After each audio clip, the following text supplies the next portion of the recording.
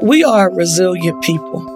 Americans are resilient, and I think the people in our regional economy, Jersey, PA, Delaware, Chester, Montco, all of our counties, we're going to rebound from this, and we're going to have to work hard to rebuild our regional economy.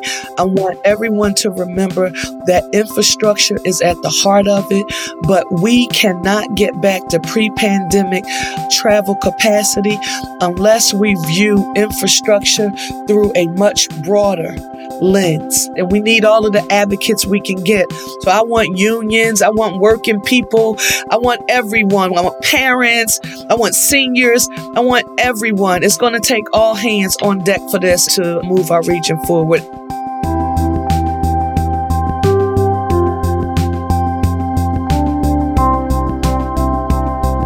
This is Where Policy Meets People, a JEVS Human Services podcast. I'm Kristen Rantanen. This is a podcast for policy wonks that gets to the heart of policy. At the top of the show, we heard from the head of the Delaware River Port Authority, Sherelle Parker. And given the content of her rousing call to action, you can probably guess what this episode is all about. As the country continues down the road to economic recovery, we're going to talk literally about roads, or more broadly, infrastructure. The roads, bridges, and public transportation and utility systems that connect us all. We're going to take a closer look at the people who build and maintain those systems, specifically women. According to the U.S. Bureau of Labor Statistics, as of 2020, women make up only 10% of the construction industry nationwide. At the same time, the economic crisis caused by COVID has battered industry sectors in which women's employment is more concentrated, places like restaurants, retail, hospitality, and healthcare. With lots of discussion around policy pushing major infrastructure plans, like the one proposed by the Biden administration, that also include major investments to train people for those jobs, I'm wondering, could this be an opportunity for women to thrive in an industry that is traditionally dominated by men? When we're growing up as young ladies, rarely do we see women in those opportunities. We see, women depicted in all of the household type things and secretaries. Office buildings and office workers are a familiar sight in every city and town. So is the office secretary. This is Jean Carroll. Her day begins at 9 o'clock, and she's at her desk on time. I went to trade school in the 80s. And so when I looked around the classroom, I often was the only woman in the classroom, and there were no other women to look up to. That's Christine Bronson, the Director of Career Services at Orleans Technical College, a post-secondary school operated by JEVS Human Services. Orleans Tech provides career and technical education. And the reality is many of the men felt like it wasn't the place for us. Well, I'd like to think that over the years here at Orleans, we've changed minds and hearts. We have many women that have come to school and demonstrated that they are good at anything that they put their mind to, just as well as a young man. Many of our employers, the more they meet our women, the more they understand that those women are going to be the leaders in their organizations if they just give them the opportunity. Within our own city, I have to give a shout out to SEPTA, PECO, the gas company. We have women that work in those companies. And once those ladies get in the field, we hear nothing but good things about them and their growth opportunities. Can you tell me a little bit about Orleans' relationship with SEPTA? SEPTA is one of those organizations that has made a commitment to women in the trades. I know they've had women who were cashier in the daytime that maybe came to school at night as an HVAC technician. They've made a commitment over 5 years, not just to look at graduates of Orleans, but to look within themselves and identify women that may have been in your cashier position, your cleaning position, things like that, and help them with payments for school to help them upskill into building trades opportunities. That's on top of their list to help more of their women. And they're doing that, recruiting from the outside and recognizing good workers that they already have and giving them an opportunity to grow into higher paying jobs. When I was the Secretary of Transportation over at PennDOT, I was doing an event with the governor at the time, and we were over at the port, and there was one female working at the port. This is Leslie Richards, the former secretary of the Pennsylvania Department of Transportation and current general manager at SEPTA. I was the first female PennDOT secretary. So as soon as I walked in, she came running over to me. And the first thing she said to me, I will never forget, she said, "I drive the forklift here. I have been here for 10 years. She said, I've raised 4 children. She was a single mom. She said, I have a shore house. I own my own house here in Philadelphia. And this job has provided this opportunity for me." And she said, and we need more women to realize that these are the type of jobs that are out there. I work with wonderful men here. They know about these opportunities. But she said, I don't think that a lot of women do. And I had that conversation about 5 years ago, and it has really resonated with me. And so when I came here at SEPTA, I was thrilled that the tradeswomen of SEPTA were already organized and having these types of conversations. And so now we are looking at our partnerships, including the one we have with you and other technical training programs. And we want to make sure that women understand that these opportunities are out there, that we're there to help them. It can be difficult for women to work with these networks that are largely male, and we want to make sure they have the resources and the support that they need to do that. Mm-hmm. I just wanted to share that one conversation that I've taken with me to a variety of different opportunities and jobs that I've held since. That's a great story, and I think so important, especially as we think about the impact of the pandemic on women in the workforce and the fact that the sectors that women are concentrated have been so hard hit.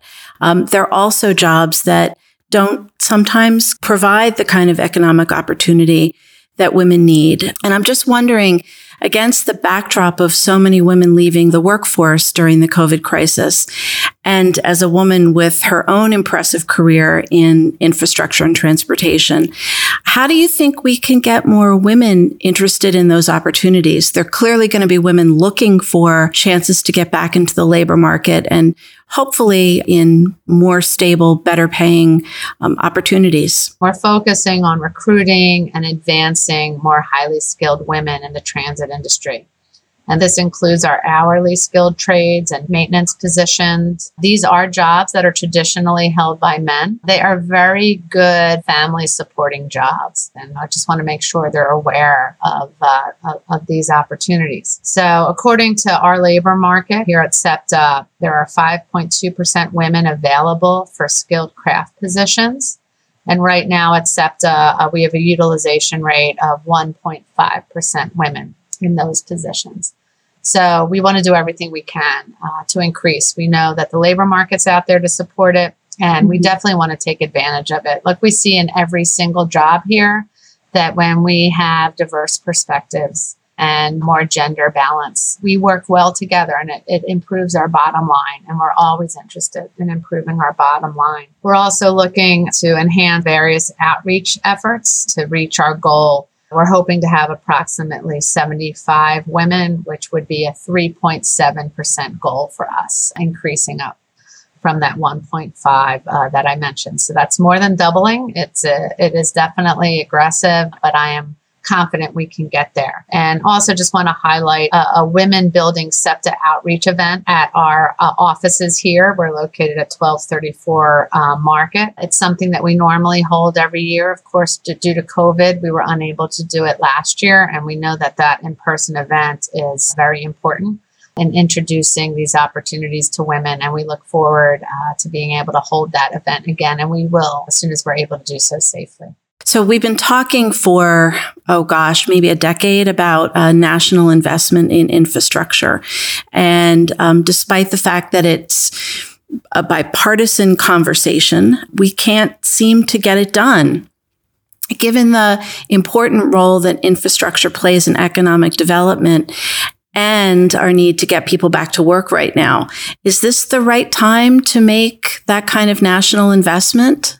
Absolutely. I think this country has been underinvesting in transportation in general and particularly in transit. It's very easy to see for anyone who has traveled outside this country. You see high-speed rail, how it's utilized in other countries. You see how people get around. You see how cities have been designed. If you look at a Copenhagen, you look at a Melbourne, Australia, you see that those streets, that those walkways, mobility is designed around pedestrians, around bicyclists, around buses, around mass transit, not around single occupant vehicles, which is really the story here in the United States. As we talk about climate change, as we talk about our own health, we know that mass transit is a big piece of that. Of course, we look through all of our work with an equity lens, and how does it impact communities that have not always had the best opportunities, that have been marginalized, that haven't been able to get the same type of advancements for a variety of reasons. Transit can be a key tool to providing those opportunities. You know, we know the economic opportunities and jobs that are associated with investment in transit. Some statistics that I would like to share with you. An analysis of our proposed projects of significance, and that is our King of Prussia Rail project. And we know that it's an important part of our future.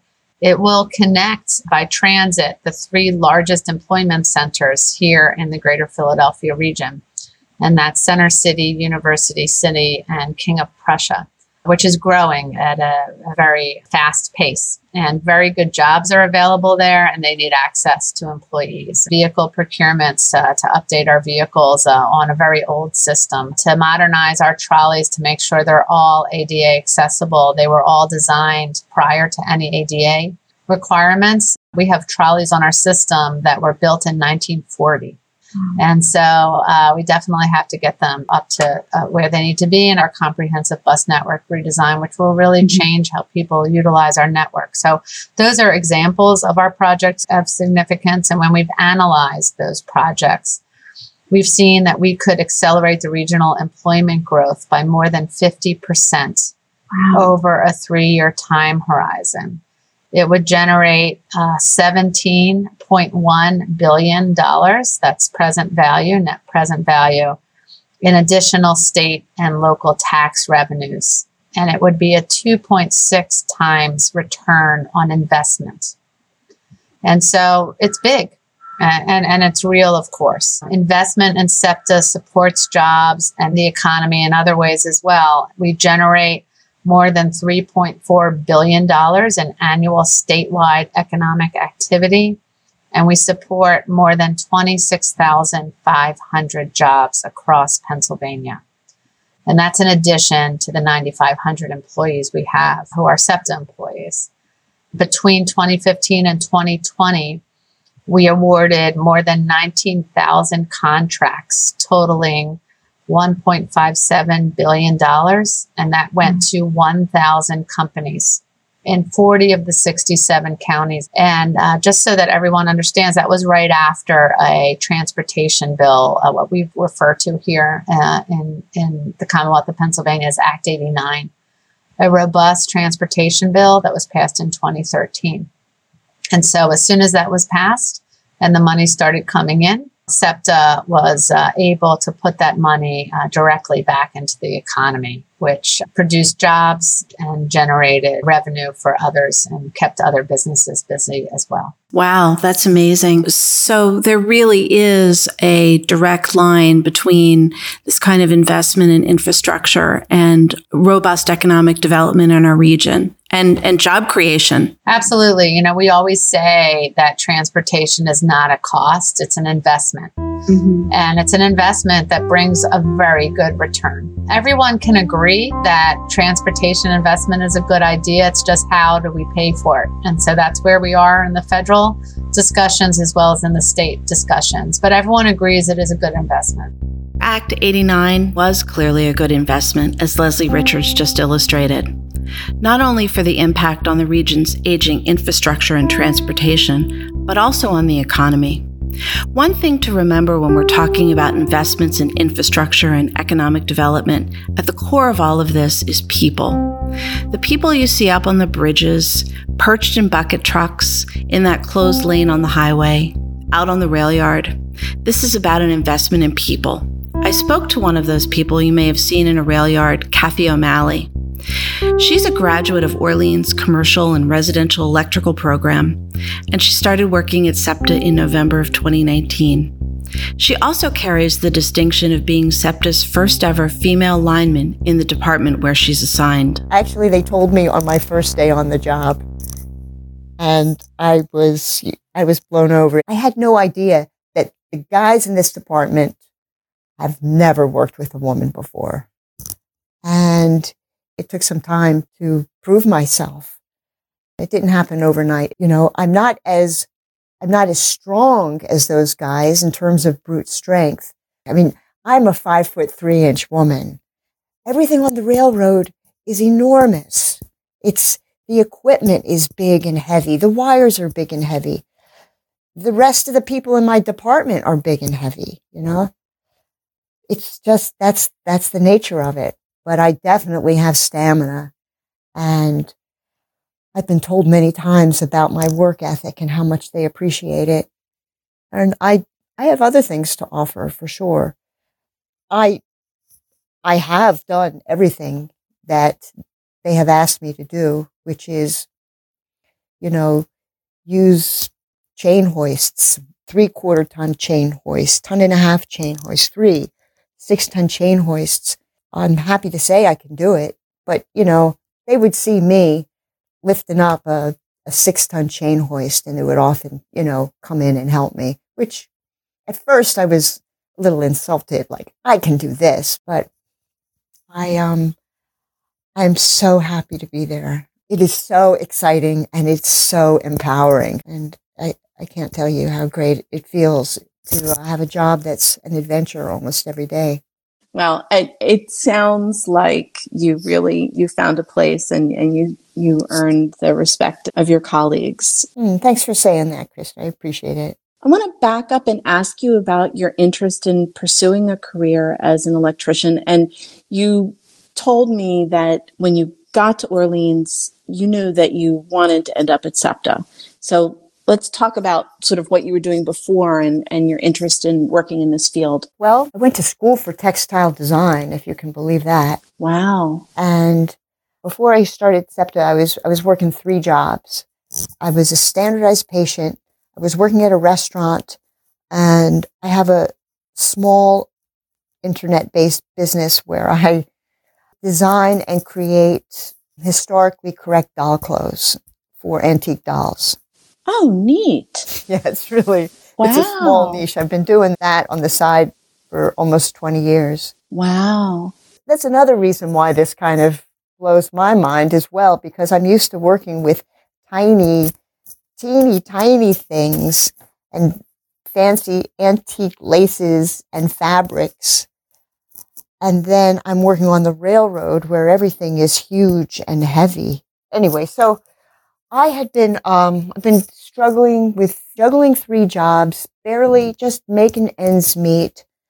And so I had a friend who had been working at SEPTA for, well, now it's been almost a decade. And through the years that I've known her, she had told me she was part of this Women in the Trades initiative, and they have meetings and they try to get the word out. And this friend of mine, we were out somewhere, and I was just bemoaning the fact that I don't have any money to take trips or extra spending money. And I said, I'm working all these jobs, but all of the things that I do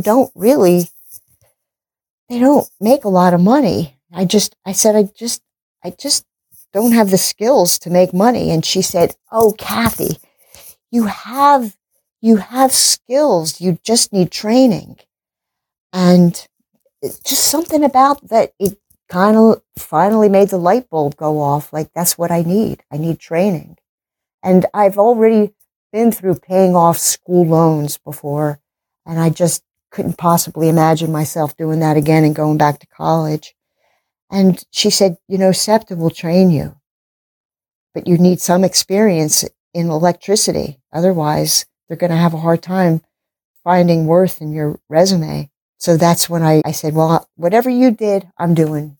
And she started off at Orleans. So I invested in myself and went to school. So she was my inspiration. I had one person in my life who inspired me. That's why I hope if there's any women out there who are listening to this, I really encourage them that they can make a change in their lives.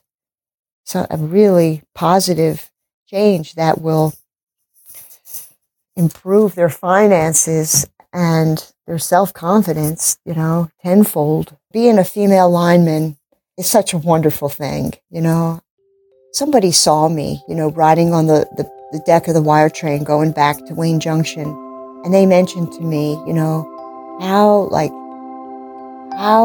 strong and happy I looked, standing there on the deck, just enjoying being outside. I mean, very few people have that opportunity to ride on a deck, open air, on the railroad, on a beautiful blue sky day, wearing my work clothes and having this feeling of achievement, of completing a day on the job. It's a great thing. Kathy was recently promoted to the signals department at SEPTA, and while she might not be using the 6-ton chain hoists as much as she used to, she let me know it's still an adventure for her every day. Our hope at JEVS is Kathy is not the exception to the rule, but rather the continuation of a trend that creates new rules. But hope and inspiration is nothing without opportunity. Remember Act 89, the Commonwealth's Historic Transportation Bill that we discussed with Leslie Richards? I asked Sherelle Parker, who helped to pass Act 89 when she was in the State House, about the Biden administration's proposed infrastructure bill. Infrastructure really became a priority for me during my tenure in the Pennsylvania House. I'm a firm believer that out of crisis comes great opportunity.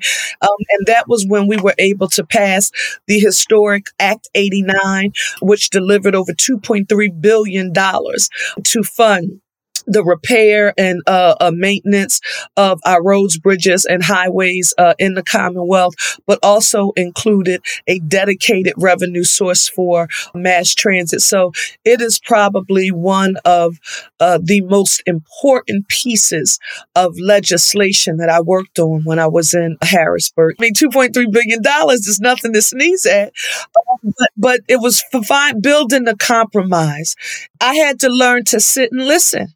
Sit and listen. When it came time to talk about funding and that dedicated revenue source, and we couldn't have SEPTA coming up every year on its hands and knees begging, we needed to have a long-term strategy for our capital, improvements. For us, it was also about public safety. It was lighting. It was cameras, because you can't encourage people to use a mass transit system or even to, cross bridges to come to and fro if they don't feel safe. And so having to communicate all of that was it was just a really, really good lesson, and I would argue one of the most valuable in my entire career. Well, I feel like I just took a lesson in Advocacy 101, sort of how to get things done. It's really about finding the common denominator and giving everyone an opportunity to put their needs on the table. And when you realize that you have more in common than not, you can get things done. Let's talk about the $2 trillion infrastructure plan that the president is going to be rolling out soon. I know that there's some $620 billion for transportation, plus a number of other important investments. What do you think a big investment like that is going to do for our region, especially, in COVID times as we're coming out of the pandemic? This was a recent stat that I just heard President Biden mention, and he said that the U.S. ranks 13th globally and overall infrastructure and is outspent by our competitors on research and development. Now, yes, it's true. I'm a sports kid. I was a cheerleader and I ran track. So I'm competitive. I'm a competitor, and I want America to be number one in everything we do. So this is a moment when we are going to reimagine and rebuild a new economy. And I view it also as not just infrastructure, but it's like a jobs a program, right? Because infrastructure isn't just roads and bridges. For me, guess what it's also going to do? When we begin to put people back to work, now it's opportunities for workforce development.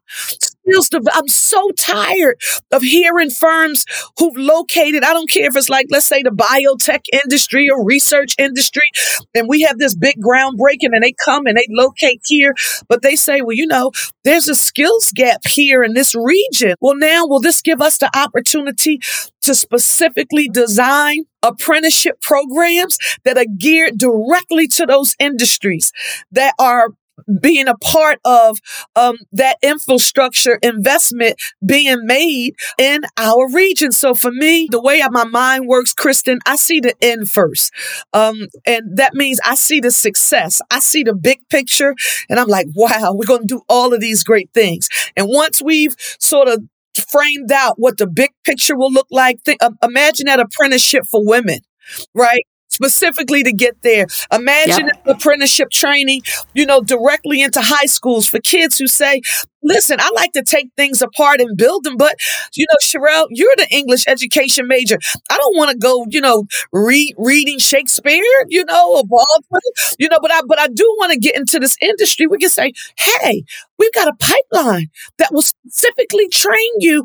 So imagine us connecting residents in Jersey and Pennsylvania and Chester and just our entire region a path to these good jobs. And when you do that, Kristen, guess what you do? You give me dignity. So much dignity that all I can do is go to work and come home and think about how I'm going to celebrate with my family and the people I love to move our family forward. And I don't have time to engage in anything that's not helpful and or being a good citizen, because I'm focused on the self-sufficiency and dignity that this job opportunity has just provided to me. So it sounds a little bit like your lesson of Act 89, bringing together people who have the same common interests and want good jobs, want safer roads, want safer bridges, and want an economic recovery. I agree wholeheartedly. All the challenges we have in the world, in our country, in our Commonwealth, I still think we live in the greatest nation in the whole world, and there's nobody who can convince me otherwise. This kind of substantive policy making, intergovernmental cooperation and planning, this is the kind of work that is going to help all boats rise.